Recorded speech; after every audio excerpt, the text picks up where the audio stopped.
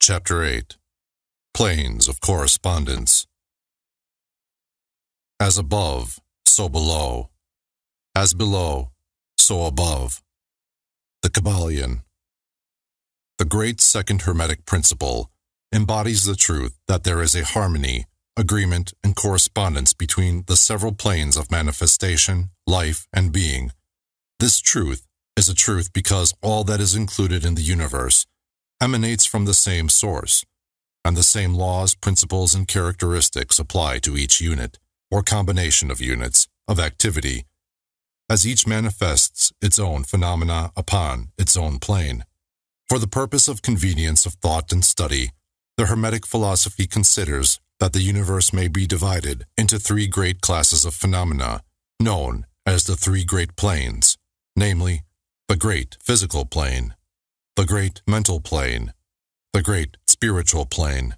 These divisions are more or less artificial and arbitrary, for the truth is that all of the three divisions are but ascending degrees of the great scale of life, the lowest point of which is undifferentiated matter, and the highest point that of spirit.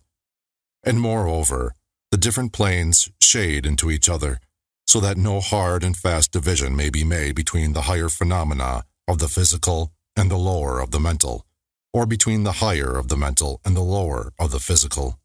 In short, the three great planes may be regarded as three great groups of degrees of life manifestation. While the purposes of this little book do not allow us to enter into an extended discussion of or explanation of the subject of these different planes, still we think it well to give a general description of the same at this point. At the beginning, we may as well consider the question so often asked by the neophyte, who desires to be informed regarding the meaning of the word plane, which term has been very freely used and very poorly explained in many recent works upon the subject of occultism. The question is generally about as follows: is a plane a place having dimensions, or is it merely a condition or state? We answer, no, not a place, nor ordinary dimension of space, and yet more than a state or condition. It may be considered as a state or condition, and yet the state or condition is a degree of dimension, in a scale subject to measurement. Somewhat paradoxical, is it not? But let us examine the matter. A dimension, you know, is a measure in a straight line, relating to measure, etc. The ordinary dimensions of space are length, breadth, and height, or perhaps length, breadth, height, thickness, or circumference.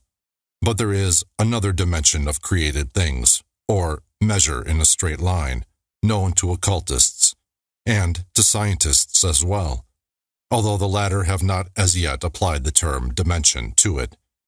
And this new dimension, which, by the way, is the much speculated about fourth dimension, is the standard used in determining the degrees or planes. This fourth dimension may be called the dimension of vibration. It is a fact well known to modern science, as well as to the Hermetists who have embodied the truth in their third Hermetic principle, that everything is in motion, everything vibrates, nothing is at rest. From the highest manifestation to the lowest, everything and all things vibrate. Not only do they vibrate at different rates of motion, but as in different directions and in a different manner. The degrees of the rate of vibrations constitute the degrees of measurement on the scale of vibrations. In other words, the degrees of the fourth dimension. And these degrees form what occultists call planes. The higher the degree of rate of vibration, the higher the plane, and the higher the manifestation of life occupying that plane. So that while a plane is not a place, nor yet a state or condition, yet it possesses qualities common to both. We shall have more to say regarding the subject of the scale of vibrations in our next lessons, in which we shall consider the Hermetic principle of vibration. You will kindly remember, however, that the three great planes are not actual divisions of the phenomena of the universe, but merely arbitrary terms used by the Hermetists in order to aid in the thought and study of the various degrees and forms of universal activity and life.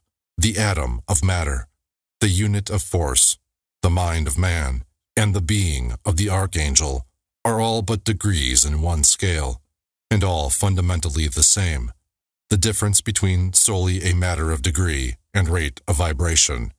All are creations of the All, and have their existence solely within the infinite mind of the All. The Hermetists subdivide each of the three great planes into 7 minor planes, and each of these latter are also subdivided into 7 subplanes, all divisions being more or less arbitrary, shading into each other, and adopted merely for the convenience of scientific study and thought. The great physical plane and its 7 minor planes is that division of the phenomena of the universe which includes all that relates to physics or material things, forces and manifestations. It includes all forms of that which we call matter, and all forms of that which we call energy or force. But you must remember that the Hermetic philosophy does not recognize matter as a thing in itself, or as having a separate existence even in the mind of the All. The teachings are that matter is but a form of energy, that is, energy at a low rate of vibrations of a certain kind. And accordingly, the Hermetists classify matter under the head of energy and give to it 3 of the 7 minor planes of the great physical plane. These 7 minor physical planes are as follows: the plane of matter, A; the plane of matter, B; the plane of matter, C; the plane of ethereal substance; the plane of energy, A; the plane of energy, B; the plane of energy, C. The plane of matter, A, comprises the forms of matter in its form of solids, liquids, and gases, and generally recognized by the textbooks on physics. The plane of matter, B, comprises certain higher and more subtle forms of matter of the existence of which modern science is but now recognizing, the phenomena of radiant matter, in its phases of radium, etc., belonging to the lower subdivision of this minor plane. The plane of matter, C, comprises forms of the most subtle and tenuous matter, the existence of which is not suspected by ordinary scientists. The plane of ethereal substance comprises that which science speaks of as the ether, a substance of extreme tenuity and elasticity, pervading all universal space, and acting as a medium for the transmission of waves of energy, such as light, heat, electricity, etc. This ethereal substance forms a connecting link between matter, so-called, and energy, and partakes of the nature of each. The Hermetic teachings, however, instruct that this plane has 7 subdivisions, as have all of the minor planes, and that, in fact, there are 7 ethers, instead of but 1. Next above the plane of ethereal substance comes the plane of energy, A, which comprises the ordinary forms of energy known to science, its 7 subplanes being, respectively, heat, light, magnetism, electricity, and attraction, including gravitation, cohesion, chemical affinity, etc., and several other forms of energy indicated by scientific experiments, but not as yet named or classified. The plane of energy, B, comprises 7 subplanes of higher forms of energy not as yet discovered by science, but which have been called nature's finer forces, and which are called into operation in manifestations of certain forms of mental phenomena, and by which such phenomena becomes possible. The plane of energy, C, comprises 7 subplanes of energy so highly organized that it bears many of the characteristics of life, but which is not recognized by the minds of men on the ordinary plane of development, being available for the use on beings of the spiritual plane alone. Such energy is unthinkable to ordinary man, and may be considered almost as the divine power. The beings employing the same are as gods, compared even to the highest human types known to us. The great mental plane comprises those forms of living things known to us in ordinary life, as well as certain other forms not so well known except to the occultist. The classification of the 7 minor mental planes is more or less satisfactory and arbitrary, unless accompanied by elaborate explanations which are foreign to the purpose of this particular work. But we may as well mention them. They are as follows: the plane of mineral mind, the plane of elemental mind A, the plane of plant mind, the plane of elemental mind B, the plane of animal mind, the plane of elemental mind C, the plane of human mind. The plane of mineral mind comprises the states or conditions of the units or entities, or groups and combinations of the same, which animate the forms known to us as minerals, chemicals, etc. These entities must not be confounded with the molecules, atoms, and corpuscles themselves, the latter being merely the material bodies or forms of these entities, just as a man's body is but his material form and not himself. These entities may be called souls, in one sense, and are living beings of a low degree of development, life, and mind, just a little more than the units of living energy, which comprise the higher subdivisions of the highest physical plane. The average mind does not generally attribute the possession of mind, soul, or life to the mineral kingdom, but all occultists recognize the existence of the same, and modern science is rapidly moving forward to the point of view of the Hermetic in this respect. The molecules, atoms, and corpuscles have their loves and hates, likes and dislikes, attractions and repulsions, affinities and non-affinities, etc. And some of the more daring of modern scientific minds have expressed the opinion that the desire and will, emotions and feelings of the atoms differ only in degree from those of men. We have no time or space to argue this matter here. All occultists know it to be a fact, and others are referred to some of the more recent scientific works for outside corroboration. There are the usual 7 subdivisions to this plane. The plane of elemental mind A comprises the state or condition and degree of mental and vital development of a class of entities unknown to the average man, but recognized to occultists. They are invisible to the ordinary senses of man, but nevertheless exist and play their part of the drama of the universe. Their degree of intelligence is between that of the mineral and chemical entities on the one hand, and of the entities of the plant kingdom on the other. There are 7 subdivisions to this plane also. The plane of plant mind, in its 7 subdivisions, comprises the states or conditions of the entities comprising the kingdoms of the plant world, the vital and mental phenomena of which is fairly well understood by the average intelligent person. Many new and interesting scientific works regarding mind and life in plants having been published during the last decade. Plants have life, mind, and souls, as well as have the animals, man, and Superman.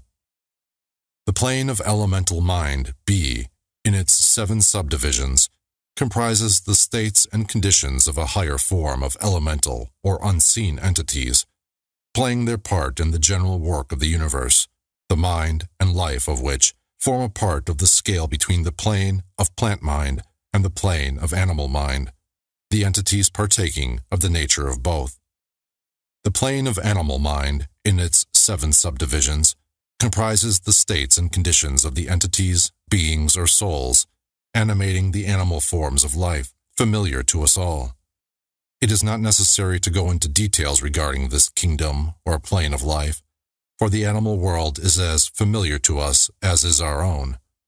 The plane of elemental mind, C, in its 7 subdivisions, comprises those entities or beings invisible, as are all such elemental forms, which partake of the nature of both animal and human life in a degree and in certain combinations. The highest forms are semi-human in intelligence. The plane of human mind, in its 7 subdivisions, comprises those manifestations of life and mentality which are common to man in his various grades, degrees, and divisions. In this connection, we wish to point out the fact that the average man of today occupies but the fourth subdivision of the plane of human mind, and only the most intelligent have crossed the borders of the fifth subdivision. It has taken the race millions of years to reach this stage, and it will take many more years for the race to move on to the sixth and seventh subdivisions and beyond. But remember that there have been races before us which have passed through these degrees and then on to higher planes. Our own race is the fifth, with stragglers from the fourth, which has set foot upon the path. And then there are a few advanced souls of our own race who have outstripped the masses, and who have passed on to the sixth and seventh subdivision, and some few being still further on. The man of the sixth subdivision will be the Superman. He of the seventh will be the Overman. In our consideration of the 7 minor mental planes, we have merely referred to the 3 elementary planes in a general way. We do not wish to go into this subject in detail in this work, for it does not belong to this part of the general philosophy and teachings. But we may say this much, in order to give you a little clearer idea of the relations of these planes to the more familiar ones. The elementary planes bear the same relation to the planes of mineral, plant, animal, and human mentality and life that the black keys on the piano do to the white keys. The white keys are sufficient to produce music, but there are certain scales, melodies, and harmonies in which the black keys play their part, and in which their presence is necessary. They are also necessary as connecting links of soul condition, entity states, etc., between the several other planes, certain forms of development being attained therein. This last fact giving to the reader who can read between the lines a new light upon the processes of evolution and a new key to the secret door of the leaps of life between kingdom and kingdom. The great kingdoms of elementals are fully recognized by all occultists, and the esoteric writings are full of mention of them. The readers of Bulwer's, Senoni, and similar tales will recognize the entities inhabiting these planes of life. Passing on from the great mental plane to the great spiritual plane, what shall we say? How can we explain these higher states of being, life, and mind to minds as yet unable to grasp and understand the higher subdivisions of the plane of human mind? The task is impossible. We can speak only in the most general terms. How may light be described to a man born blind? How sugar to a man who has never tasted anything sweet? How harmony to one born deaf? All that we can say is that the 7 minor planes of the great spiritual plane, each minor plane having its 7 subdivisions, comprise beings possessing life, mind, and form, as far above that of man today as the latter is above the earthworm, mineral, or even certain forms of energy or matter. The life of these beings so far transcends our own that we cannot even think of the details of the same. Their minds so far transcend ours that to them we scarcely seem to think, and our mental processes seem almost akin to material processes. The matter of which their forms are composed is of the highest planes of matter. Nay, some are even said to be clothed in pure energy. What may be said of such beings? On the 7 minor planes of the great spiritual plane exist beings of whom we may speak as angels, archangels, demigods. On the lower minor planes dwell those great souls whom we call masters and adepts. Above them come the great hierarchies of the angelic hosts, unthinkable to man, and above those come those who may without irreverence be called the gods. So high in the scale of being are they, their being, intelligence, and power being akin to those attributed by the races of men to their conceptions of deity. These beings are beyond even the highest flights of the human imagination, the word divine being the only one applicable to them. Many of these beings, as well as the angelic host, take the greatest interest in the affairs of the universe and play an important part in its affairs. These unseen divinities and angelic helpers extend their influence freely and powerfully in the process of evolution and cosmic progress. Their occasional intervention and assistance in human affairs have led to the many legends, beliefs, religions, and traditions of the race, past and present. They have superimposed their knowledge and power upon the world again and again, all under the law of the all, of course. But yet, even the highest of these advanced beings exist merely as creations of, and in, the mind of the all, and are subject to the cosmic processes and universal laws. They are still mortal. We may call them gods if we like, but still, they are but the elder brethren of the race, the advanced souls who have outstripped their brethren, and who have foregone the ecstasy of absorption by the all, in order to help the race on its upward journey along the path. But they belong to the universe, and are subject to its conditions. They are mortal, and their plane is below that of absolute spirit. Only the most advanced Hermetists are able to grasp the inner teachings regarding the state of existence and the powers manifested on the spiritual planes. The phenomena is so much higher than that of the mental planes that a confusion of ideas would surely result from an attempt to describe the same. Only those whose minds have been carefully trained along the lines of the Hermetic philosophy for years, yes, those who have brought with them from other incarnations the knowledge acquired previously, can comprehend just what is meant by the teaching regarding these spiritual planes. And much of these inner teachings is held by the Hermetists as being too sacred, important, and even dangerous for general public dissemination. The intelligent student may recognize what we mean by this when we state that the meaning of spirit, as used by the Hermetists, is akin to living power, animated force, inner essence, essence of life, etc., which meaning must not be confounded with that usually and commonly employed in connection with the term, such as religious, ecclesiastical, spiritual, ethereal, holy, etc., etc.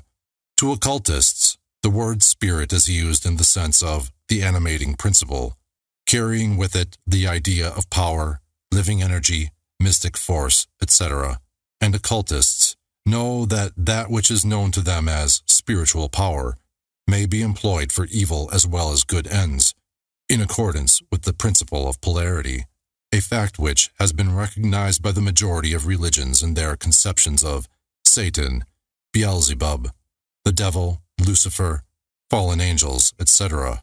And so the knowledge regarding these planes has been kept in the Holy of Holies, in all esoteric fraternities and occult orders, in the secret chamber of the temple. But this may be said here, that those who have attained high spiritual powers and have misused them, have a terrible fate in store for them, and the swing of the pendulum of rhythm will inevitably swing them back to the furthest extreme of material existence, from which point they must retrace their steps spiritward along the weary rounds of the path, but always with the added torture of having always with them a lingering memory of the heights from which they fell, owing to their evil actions. The legends of the fallen angels have a basis in actual facts, as all advanced occultists know. The striving for selfish power on the spiritual planes inevitably results in the selfish soul losing its spiritual balance and falling back as far as it had previously risen. But to even such a soul, the opportunity of a return is given, and such souls make the return journey, paying the terrible penalty according to the invariable law. In conclusion, we would again remind you that according to the principle of correspondence which embodies the truth, as above, so below, as below, so above, all of the 7 Hermetic principles are in full operation on all of the many planes, physical, mental, and spiritual. The principle of mental substance, of course, applies to all the planes, for all are held in the mind of the all. The principle of correspondence manifests in all, for there is a correspondence, harmony, and agreement between the several planes. The principle of vibration manifests on all planes. In fact, the very differences that go to make the planes arise from vibration, as we have explained. The principle of polarity manifests on each plane, the extremes of the poles being apparently opposite and contradictory. The principle of rhythm manifests on each plane, the movement of the phenomena having its ebb and flow, rise and flow, incoming and outgoing. The principle of cause and effect manifests on each plane, every effect having its cause and every cause having its effect.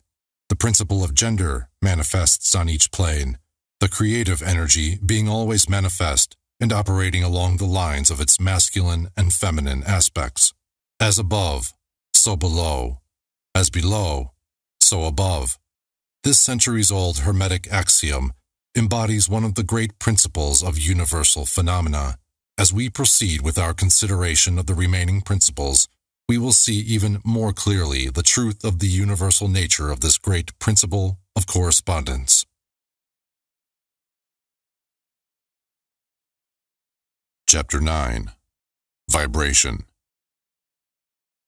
Nothing rests. Everything moves. Everything vibrates. The KYBALION. The great third Hermetic principle, the principle of vibration, embodies the truth that motion is manifest in everything in the universe, that nothing is at rest, that everything moves, vibrates, and circles. This Hermetic principle was recognized by some of the early Greek philosophers, who embodied it in their systems. But then for centuries it was lost sight of by the thinkers outside of the Hermetic ranks. But in the 19th century, physical science rediscovered the truth, and the 20th century scientific discoveries have added additional proof of the correctness and truth of this centuries-old Hermetic doctrine. The Hermetic teachings are that not only is everything in constant movement and vibration, but that the differences between the various manifestations of the universal power are due entirely to the varying rate and mode of vibrations. Not only this, but that even the all, in itself, manifests a constant vibration of such an infinite degree of intensity and rapid motion that it may be practically considered as at rest, the teachers directing the attention of the students to the fact that even on the physical plane, a rapidly moving object, such as a revolving wheel, seems to be at rest. The teachings are to the effect that spirit is at one end of the pole of vibration, the other pole being certain extremely gross forms of matter. Between these two poles are millions upon millions of different rates and modes of vibration. Modern science has proven that all that we call matter and energy are but modes of vibratory motion, and some of the more advanced scientists are rapidly moving toward the positions of the occultists, who hold that the phenomena of mind are likewise modes of vibration or motion. Let us see what science has to say regarding the question of vibrations in matter and energy. In the first place, science teaches that all matter manifests, in some degree, the vibrations arising from temperature or heat, be an object cold or hot, both being but degrees of the same things. It manifests certain heat vibrations, and in that sense is in motion and vibration. Then all particles of matter are in circular movement, from corpuscle to suns. The planets revolve around suns, and many of them turn on their axes. The suns move around greater central points, and these are believed to move around still greater, and so on ad infinitum. The molecules of which the particular kinds of matter are composed are in a state of constant vibration and movement around each other and against each other. The molecules are composed of atoms, which, likewise, are in a state of constant movement and vibration. The atoms are composed of corpuscles, sometimes called electrons, ions, etc., which are also in a state of rapid motion, revolving around each other, and which manifest a very rapid state and mode of vibration. And so we see that all forms of matter manifest vibration in accordance with the Hermetic principle of vibration. And so it is with the various forms of energy. Science teaches that light, heat, magnetism, and electricity are but forms of vibratory motion connected in some way with, and probably emanating from the ether. Science does not as yet attempt to explain the nature of the phenomena known as cohesion, which is the principle of molecular attraction, nor chemical affinity, which is the principle of atomic attraction, nor gravitation, the greatest mystery of the three, which is the principle of attraction by which every particle or mass of matter is bound to every other particle or mass. These three forms of energy are not as yet understood by science, yet the writers incline to the opinion that these two are manifestations of some form of vibratory energy, a fact which the Hermetists have held and taught for ages past. The universal ether, which is postulated by science without its nature being understood clearly, is held by the Hermetists to be but a higher manifestation of that which is erroneously called matter. That is to say, matter at a higher degree of vibration, and is called by them the ethereal substance. The Hermetists teach that this ethereal substance is of extreme tenuity and elasticity, and pervades universal space, serving as a medium of transmission of waves of vibratory energy such as heat, light, electricity, magnetism, etc. The teachings are that the ethereal substance is a connecting link between the forms of vibratory energy known as matter, on the one hand, and energy or force on the other, and also that it manifests a degree of vibration in rate and mode entirely on its own. Scientists have offered the illustration of a rapidly moving wheel, top or cylinder, to show the effects of increasing rates of vibration. The illustration supposes a wheel, top, or revolving cylinder running at a low rate of speed. We will call this revolving thing the object, in following out the illustration. Let us suppose the object is moving slowly. It may be seen readily, but no sound of its movement reaches the ear. The speed is gradually increased. In a few moments, its movement becomes so rapid that a deep growl or low note may be heard.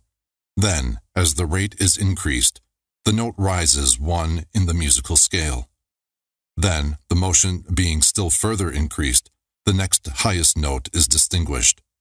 Then, one after another, all the notes of the musical scale appear, rising higher and higher as the motion is increased. Finally, when the motions have reached a certain rate, the final note perceptible to human ears is reached, and the shrill, piercing shriek dies away, and silence follows. No sound is heard from the revolving object, the rate of motion being so high that the human ear cannot register the vibrations. Then comes the perception of rising degrees of heat. Then after quite a time, the eye catches a glimpse of the object becoming a dull, dark reddish color. As the rate increases, the red becomes brighter. Then, as the speed is increased, the red melts into an orange. Then the orange melts into a yellow. Then follow, successively, the shades of green, blue, indigo, and finally violet, as the rate of speed increases. Then the violet shades away, and all colors disappear, the human eye not being able to register them. But there are invisible rays emanating from the revolving object, the rays that are used in photographing, and other subtle rays of light. Then begin to manifest the peculiar rays known as the X-rays, etc., as the constitution of the object changes. Electricity and magnetism are emitted when the appropriate rate of vibration is attained. When the object reaches a certain state of vibration, its molecules disintegrate and resolve themselves into the original elements or atoms. Then the atoms, following the principle of vibration, are separated into the countless corpuscles of which they are composed. And finally, even the corpuscles disappear and the object may be said to be composed of the ethereal substance. Science does not dare to follow the illustration further, but the Hermetists teach that if the vibrations be continually increased, the object would mount up the successive states of manifestation and would, in turn, manifest the various mental stages, and then on spiritward, until it would finally re-enter the All, which is absolute spirit. The object, however, would have ceased to be an object long before the stage of ethereal substance was reached. But otherwise, the illustration is correct inasmuch as it shows the effect of constantly increased rates and modes of vibration. It must be remembered, in the above illustration, that at the stages at which the object throws off vibrations of light, heat, etc., it is not actually resolved into those forms of energy, which are much higher in the scale, but simply that it reaches a degree of vibration in which those forms of energy are liberated, in a degree, from the confining influences of its molecules, atoms, and corpuscles, as the case may be. These forms of energy, although much higher in the scale than matter, are imprisoned and confined in the material combinations, by reason of the energies manifesting through and using material forms, but thus becoming entangled and confined in their creations of material forms, which, to an extent, is true of all creations, the creating force becoming involved in its creation. But the Hermetic teachings go much further than do those of modern science.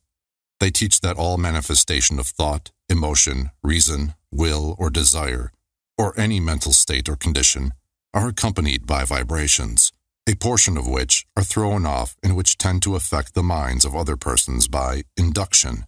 This is the principle which produces the phenomena of telepathy, mental influence, and other forms of the action and power of mind over mind, with which the general public is rapidly becoming acquainted, owing to the wide dissemination of occult knowledge by the various schools, cults, and teachers along these lines at this time. Every thought, emotion, or mental state has its corresponding rate and mode of vibration, and by an effort of the will of the person, or of other persons, these mental states may be reproduced, just as a musical tone may be reproduced by causing an instrument to vibrate at a certain rate, just as color may be reproduced in the same way. By a knowledge of the principle of vibration, as applied to mental phenomena, one may polarize his mind at any degree he wishes, thus gaining a perfect control over his mental states, moods, etc. In the same way, he may affect the minds of others, producing the desired mental states in them. In short, he may be able to produce on the mental plane that which science produces on the physical plane, namely, vibrations at will. This power, of course, may be acquired only by the proper instruction, exercises, practice, etc., the science being that of mental transmutation, one of the branches of the Hermetic art. A little reflection on what we have said will show the student that the principle of vibration underlies the wonderful phenomena of the power manifested by the masters and adepts who are able to apparently set aside the laws of nature, but who, in reality, are simply using one law against another, one principle against others, and who accomplish their results by changing the vibrations of material objects or forms of energy, and thus perform what are commonly called miracles. As one of the old Hermetic writers has truly said, "He who understands the principle of vibration has grasped the scepter of power."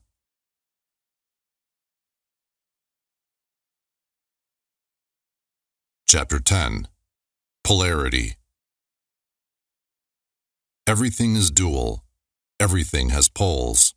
Everything has its pair of opposites. Like and unlike are the same. Opposites are identical in nature, but different in degree. Extremes meet. All truths are but half-truths. All paradoxes may be reconciled. The KYBALION.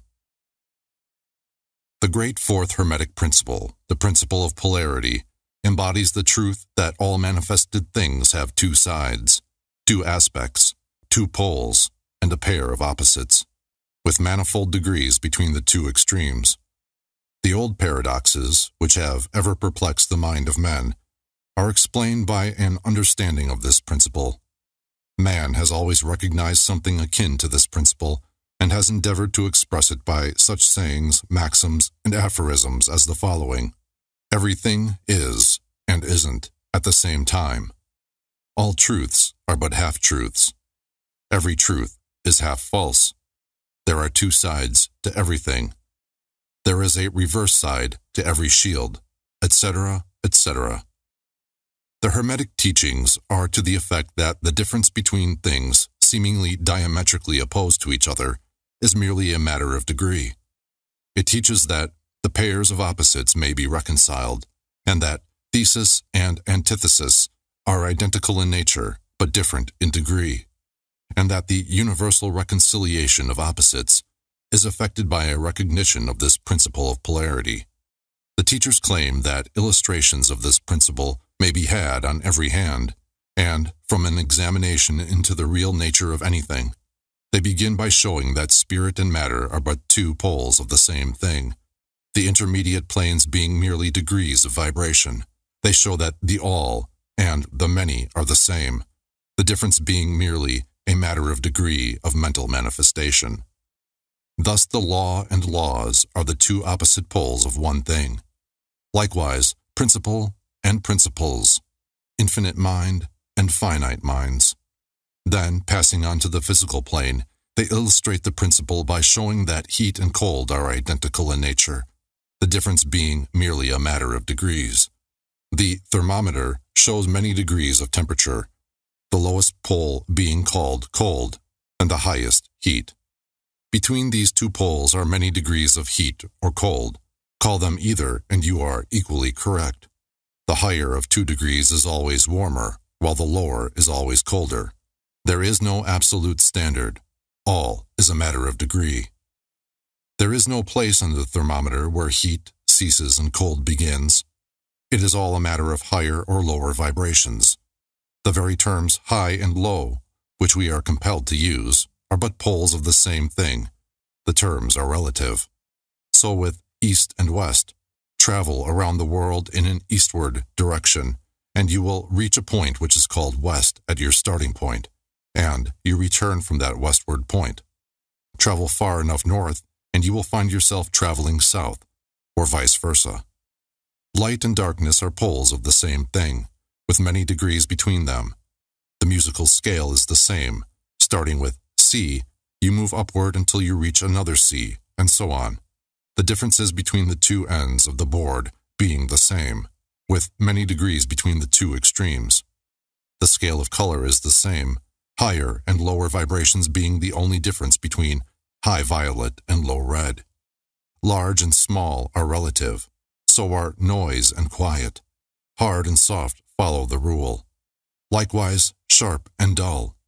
Positive and negative are two poles of the same thing, with countless degrees between them. Good and bad are not absolute. We call one end of the scale good and the other bad, or one end good and the other evil, according to the use of the terms. A thing is less good than the thing higher in the scale, but that less good thing, in turn, is more good than the thing next below it, and so on, the more or less being regulated by the position on the scale. And so it is on the mental plane. Love and hate are generally regarded as being things diametrically opposed to each other, entirely different, unreconcilable. But we apply the principle of polarity. We find that there is no such thing as absolute love or absolute hate, as distinguished from each other. The two are merely terms applied to the two poles of the same thing. Beginning at any point of the scale, we find more love or less hate as we ascend the scale, and more hate or less love as we descend, this being true no matter from what point, high or low, we may start. There are degrees of love and hate, and there is a middle point where like and dislike become so faint that it is difficult to distinguish between them. Courage and fear come under the same rule. The pairs of opposites exist everywhere. Where you find one thing, you find its opposite, the two poles. And it is this fact that enables the Hermetist to transmute one mental state into another along the lines of polarization. Things belonging to different classes cannot be transmuted into each other, but things of the same class may be changed. That is, may have their polarity changed. Thus love never becomes east or west, or red or violet, but it may and often does turn into hate, and likewise hate may be transformed into love by changing its polarity. Courage may be transmuted into fear, and the reverse. Hard things may be rendered soft. Dull things become sharp. Hot things become cold, and so on, the transmutation always being between things of the same kind of different degrees. Take the case of a fearful man. By raising his mental vibrations along the line of fear and courage, he can be filled with the highest degree of courage and fearlessness. And likewise, the slothful man may change himself into an active, energetic individual simply by polarizing along the lines of the desired quality. The student who is familiar with the processes by which the various schools of mental science, etc., produce changes in the mental states of those following their teachings may not readily understand the principle underlying many of these changes. When, however, the principle of polarity is once grasped, and it is seen that the mental changes are occasioned by a change of polarity, a sliding along the same scale, the latter is readily understood. The change is not in the nature of a transmutation of one thing into another thing entirely different, but is merely a change of degree in the same things, a vastly important difference. For instance, borrowing an analogy from the physical plane, it is impossible to change heat into sharpness, loudness, highness, etc., but heat may readily be transmuted into cold, simply by lowering the vibrations. In the same way, hate and love are mutually transmutable, so are fear and courage, but fear cannot be transformed into love, nor can courage be transmuted into hate. The mental states belong to innumerable classes, each class of which has its opposite poles, along which transmutation is possible. The student will readily recognize that in the mental states, as well as in the phenomena of the physical plane, the two poles may be classified as positive and negative respectively. Thus love is positive to hate, courage to fear, activity to non-activity, etc., etc. And it will also be noticed that, even to those unfamiliar with the principle of vibration, the positive pole seems to be of a higher degree than the negative, and readily dominates it. The tendency of nature is in the direction of the dominant activity of the positive pole. In addition to the changing of the poles of one's own mental states by the operation of the art of polarization, the phenomena of mental influence, in its manifold phases, shows us that the principle may be extended so as to embrace the phenomena of the influence of one mind over that of another, of which so much has been written and taught of late years. When it is understood that mental induction is possible, that is, that mental states may be produced by induction from others, then we can readily see how a certain rate of vibration or polarization of a certain mental state may be communicated to another person, and his polarity in that class of mental states thus changed. It is along this principle that the results of many of the mental treatments are obtained. For instance, a person is blue, melancholy, and full of fear.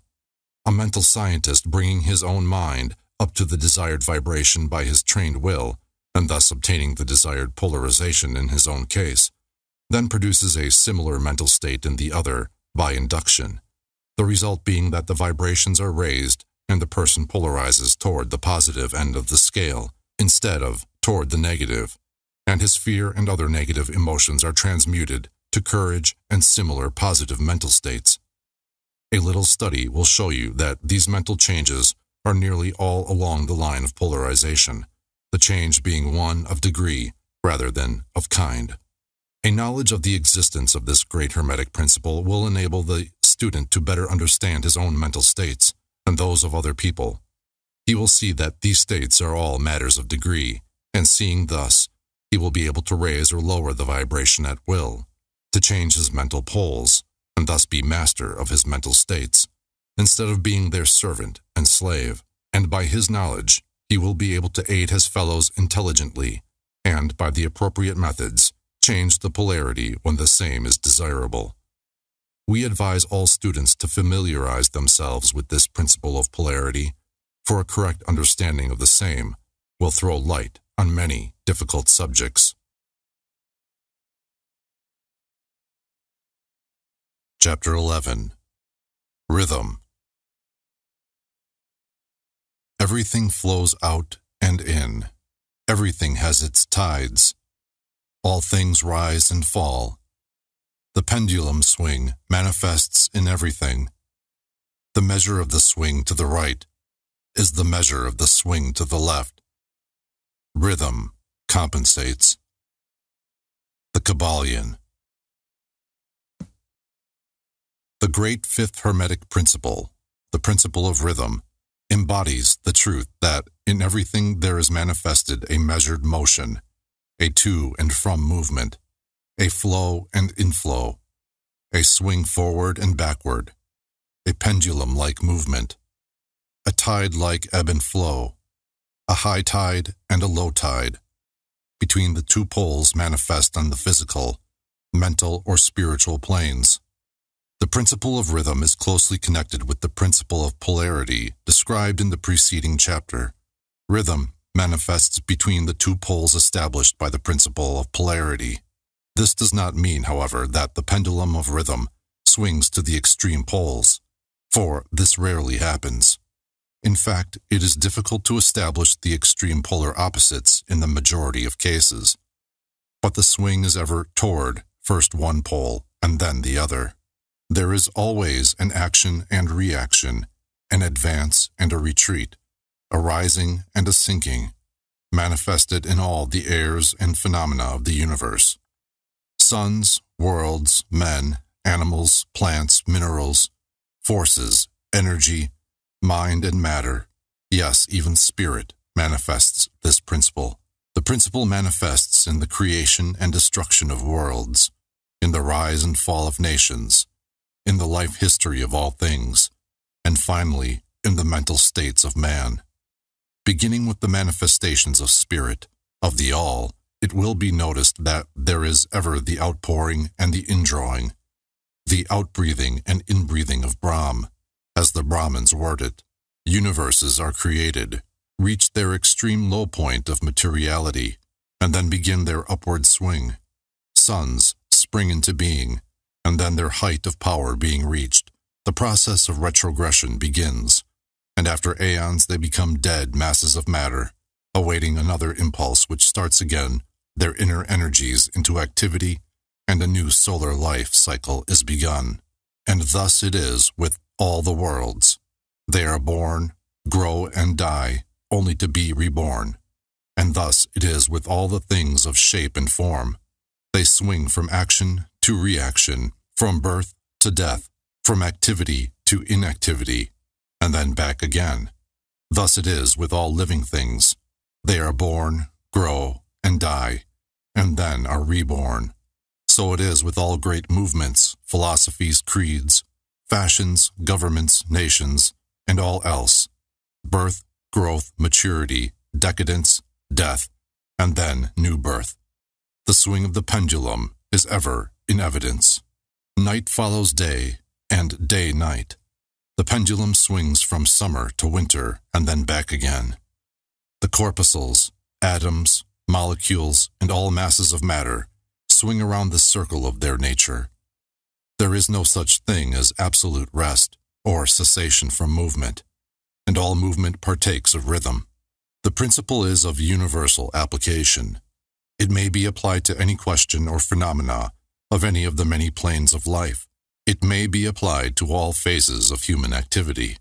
There is always the rhythmic swing from one pole to the other. The universal pendulum is ever in motion. The tides of life flow in and out, according to law. The principle of rhythm is well understood by modern science, and is considered a universal law as applied to material things. But the Hermetists carry the principle much further, and know that its manifestations and influence extend to the mental activities of man, and that it accounts for the bewildering succession of moods, feelings, and other annoying and perplexing changes that we notice in ourselves. But the Hermetists, by studying the operations of this principle, have learned to escape some of its activities by transmutation. The Hermetic masters long since discovered that, while the principle of rhythm was invariable and ever in evidence in mental phenomena, still there were two planes of its manifestation so far as mental phenomena are concerned. They discovered that there were two general planes of consciousness, the lower and the higher, the understanding of which fact enabled them to rise to the higher plane and thus escape the swing of the rhythmic pendulum which manifested on the lower plane. In other words, the swing of the pendulum occurred on the unconscious plane, and the consciousness was not affected. This they call the law of neutralization. Its operations consist in the raising of the ego above the vibrations of the unconscious plane of mental activity, so that the negative swing of the pendulum is not manifested in consciousness, and therefore they are not affected. It is akin to rising above a thing and letting it pass beneath you. The Hermetic master or advanced student polarizes himself at the desired pole, and by a process akin to refusing to participate in the backward swing, or, if you prefer, a denial of its influence over him, he stands firm in his polarized position and allows the mental pendulum to swing back along the unconscious plane. All individuals who have attained any degree of self-mastery accomplish this, more or less, unknowingly, and by refusing to allow their moods and negative mental states to affect them, they apply the law of neutralization. The master, however, carries this to a much higher degree of proficiency, and by the use of his will, he attains a degree of poise and mental firmness almost impossible of belief on the part of those who allow themselves to be swung backward and forward by the mental pendulum of moods and feelings. The importance of this will be appreciated by any thinking person who realizes what creatures of moods, feelings, and emotion the majority of people are, and how little mastery of themselves they manifest. If you will stop and consider a moment, you will realize how much of these swings of rhythm have affected you in your life, how a period of enthusiasm has been invariably followed by an opposite feeling and mood of depression. Likewise, your moods and periods of courage have been succeeded by equal moods of fear. And so, it has ever been with the majority of persons. Tides of feeling have ever risen and fallen with them, but they have never suspected the cause or reason of the mental phenomena. An understanding of the workings of this principle will give one the key to the mastery of these rhythmic swings of feeling, and will enable him to know himself better and to avoid being carried away by these inflows and outflows. The will is superior to the conscious manifestation of this principle, although the principle itself can never be destroyed. We may escape its effects, but the principle operates, nevertheless. The pendulum ever swings, although we may escape being carried along with it. There are other features of the operation of this principle of rhythm, of which we wish to speak at this point. There comes into its operations that which is known as the law of compensation. One of the definitions or meanings of the word compensate is to counterbalance, which is the sense in which the Hermetists use the term. It is this law of compensation to which the KYBALION refers when it says, "The measure of the swing to the right is the measure of the swing to the left." Rhythm compensates.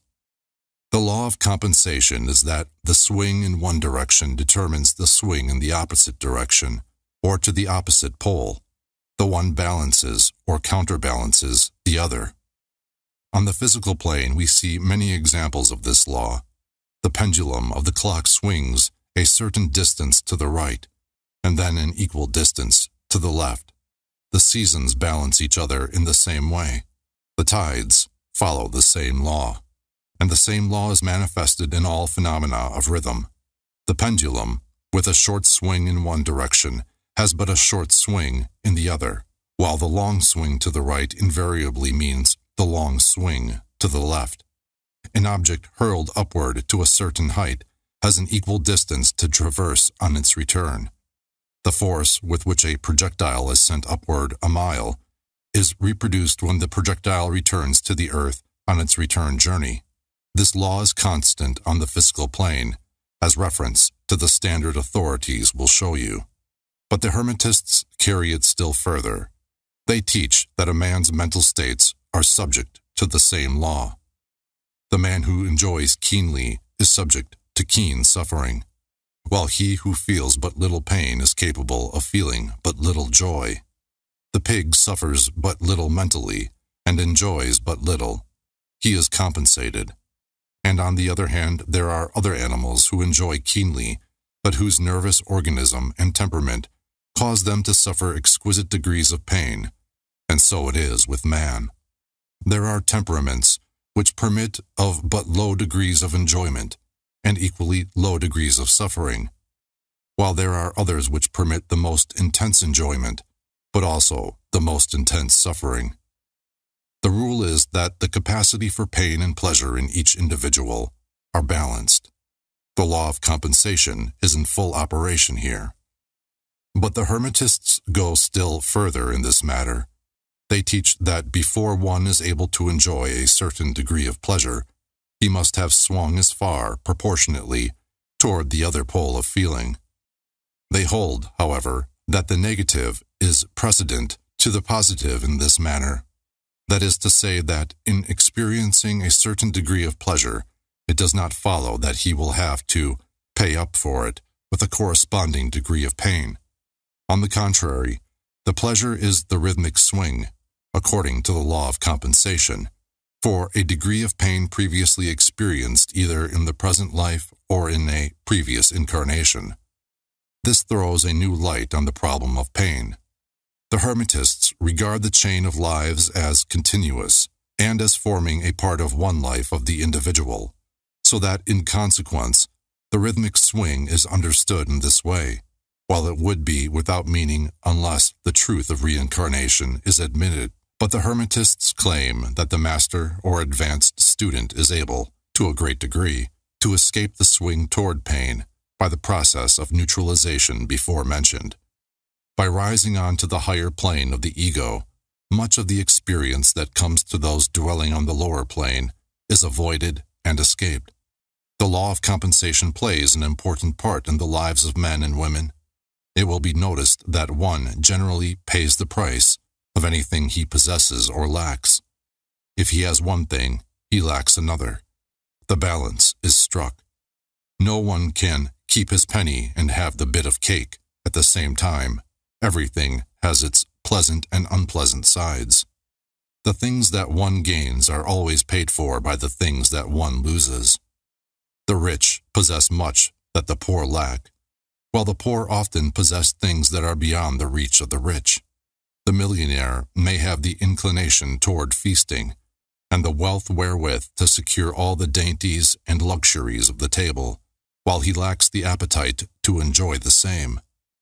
He envies the appetite and digestion of the laborer who lacks the wealth and inclinations of the millionaire, and who gets more pleasure from his plain food than the millionaire could obtain even if his appetite were not jaded, nor his digestion ruined, for the wants, habits, and inclinations differ. And so it is through life. The law of compensation is ever in operation, striving to balance and counterbalance, and always succeeding in time, even though several lives may be required for the return swing of the pendulum of rhythm.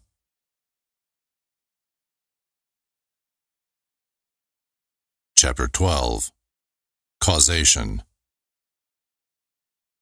Every cause has its effect. Every effect has its cause. Everything happens according to law. Chance is but a name for law not recognized. There are many planes of causation, but nothing escapes the law. The KYBALION. The great sixth Hermetic principle, the principle of cause and effect, embodies the truth that law pervades the universe, that nothing happens by chance, that chance is merely a term indicating cause existing, but not recognized or perceived. That phenomena is continuous without break or exception. The principle of cause and effect underlies all scientific thought, ancient and modern, and was enunciated by the Hermetic teachers in the earliest days. While many and varied disputes between the many schools of thought have since arisen, these disputes have been principally upon the details of the operations of the principle, and still more often upon the meaning of certain words. The underlying principle of cause and effect has been accepted as correct by practically all the thinkers of the world worthy of the name. To think otherwise would be to take the phenomena of the universe from the domain of law and order, and to relegate it to the control of the imaginary, something which men have called chance. A little consideration will show that there is, in reality, no such thing as pure chance. Webster defines the word chance as follows: a supposed agent or mode of activity other than a force, law, or purpose, the operation or activity of such agent, the supposed effect of such an agent, a happening, fortuity, casualty, etc. But a little consideration will show you that there can be no such agent as chance, in the sense of something outside of law, something outside of cause and effect. How could there be a something acting in the phenomenal universe, independent of the laws, order, and continuity of the latter? Such a something would be entirely independent of the orderly trend of the universe, and therefore superior to it. We can imagine nothing outside of the all being outside of the law, and that only because the all is the law in itself. There is no room in the universe for a something outside of and independent of law. The existence of such a something would render all natural laws ineffective, and would plunge the universe into chaotic disorder and lawlessness. A careful examination will show that what we call chance is merely an expression relating to obscure causes, causes that we cannot perceive, causes that we cannot understand. The word chance is derived from a word meaning to fall, as the falling of dice. The idea being that the fall of the dice and many other happenings are merely a happening unrelated to any cause, and this is the sense in which the term is generally employed. But when the matter is closely examined, it is seen that there is no chance whatsoever about the fall of the dice. Each time a die falls and displays a certain number, it obeys a law as infallible as that which governs the revolution of the planets around the sun. Back of the fall of the die are causes or chains of causes, running back further than the mind can follow. The position of the die in the box, the amount of muscular energy expended in the throw, the condition of the table, etc., etc., are all causes, the effect of which may be seen. But back of these seen causes are the chains of unseen preceding causes, all of which had a bearing upon the number of the die which fell uppermost. If a die be cast a great number of times, it will be found that the numbers shown will be about equal. That is, there will be an equal number of 1 spot, 2 spot, etc., coming uppermost.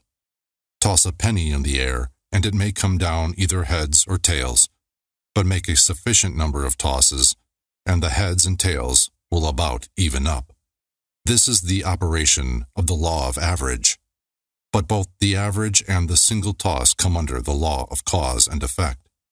And if we were able to examine into the preceding causes, it would be clearly seen that it was simply impossible for the die to fall other than it did, under the same circumstances and at the same time. Given the same causes, the same results will follow. There is always a cause and a because to every event. Nothing ever happens without a cause, or rather a chain of causes. Some confusion has arisen in the minds of persons considering this principle, from the fact that they were unable to explain how one thing could cause another thing, that is, be the creator of the second thing. As a matter of fact, no thing ever causes or creates another thing. Cause and effect deals merely with events. An event is that which comes, arrives, or happens as a result or consequent of some preceding event. No event creates another event, but is merely a preceding link in the great orderly chain of events flowing from the creative energy of the All. There is a continuity between all events precedent, consequent, and subsequent. There is also a relation existing between everything that has gone before and everything that follows. A stone is dislodged from a mountainside and crashes through a roof of a cottage in the valley below. At first sight, we regard this as a chance effect. But when we examine the matter, we find a great chain of causes behind it. In the first place, there was the rain which softened the earth supporting the stone and which allowed it to fall. Then, back of that was the influence of the sun, other rains, etc., which gradually disintegrated the piece of rock from a larger piece. Then there were causes which led to the formation of the mountain and its upheaval by convulsions of nature, and so on ad infinitum. Then we might follow up the causes behind the rain, etc. Then we might consider the existence of the roof in short. We would soon find ourselves involved in a mesh of cause and effect, from which we would soon strive to extricate ourselves. Just as a man has 2 parents, and 4 grandparents, and 8 great-grandparents, and 16 great-great-grandparents, and so on until when, say, 40 generations are calculated, the numbers of ancestors run into many millions.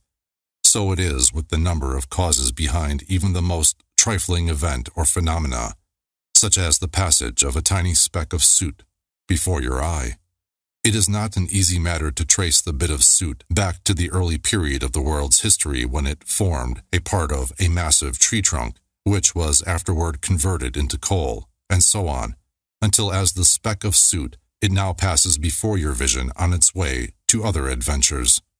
And a mighty chain of events, causes, and effects brought it to its present condition, and the later is but one of the chain of events which will go to produce other events hundreds of years from now. One of these series of events rising from the tiny bit of soot was the writing of these lines, which caused the typesetter to perform certain work, the proofreader to do likewise, and which will arouse certain thoughts in your mind, and that of others, which in turn will affect others, and so on, and on, and on, beyond the ability of man to think further, and all from the passage of a tiny bit of soot, all of which shows the relativity and association of things, and the further fact that there is no great, there is no small, in the mind that causeth all.